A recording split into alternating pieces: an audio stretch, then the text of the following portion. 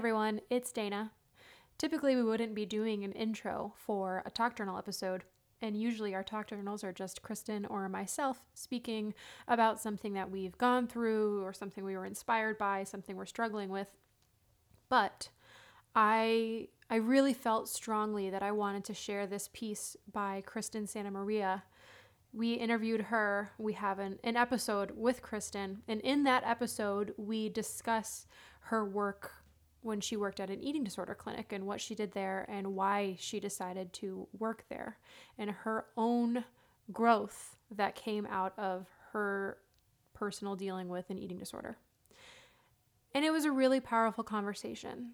And she recently made this Facebook status about disordered eating and eating disorders and our relationship with food and fitness throughout this quarantine that we're all in and we're all in together.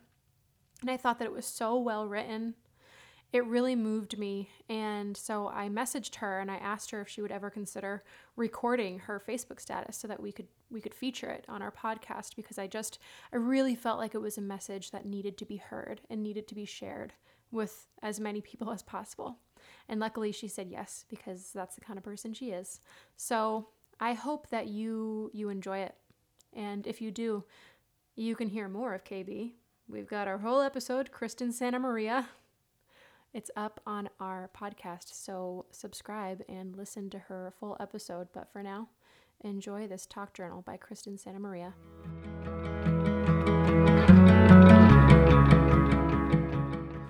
I'm in the mindset that especially during this time, we can use social media to spread good messages or thought-provoking ideas. We need to support each other. I'm seeing a lot of my connections on Facebook spread jokes or humor around food consumption and gaining weight.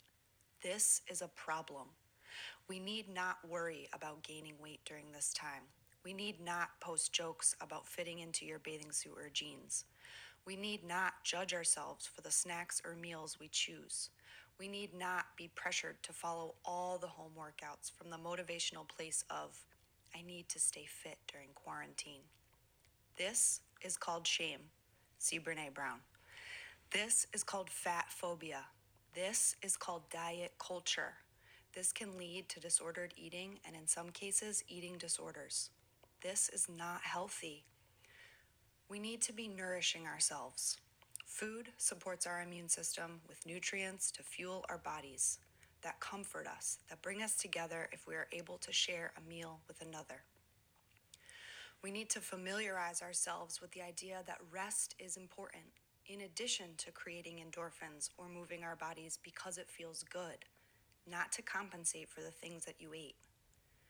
Do not think that you are above these ideas if you are posting a little joke here and there. It's not funny.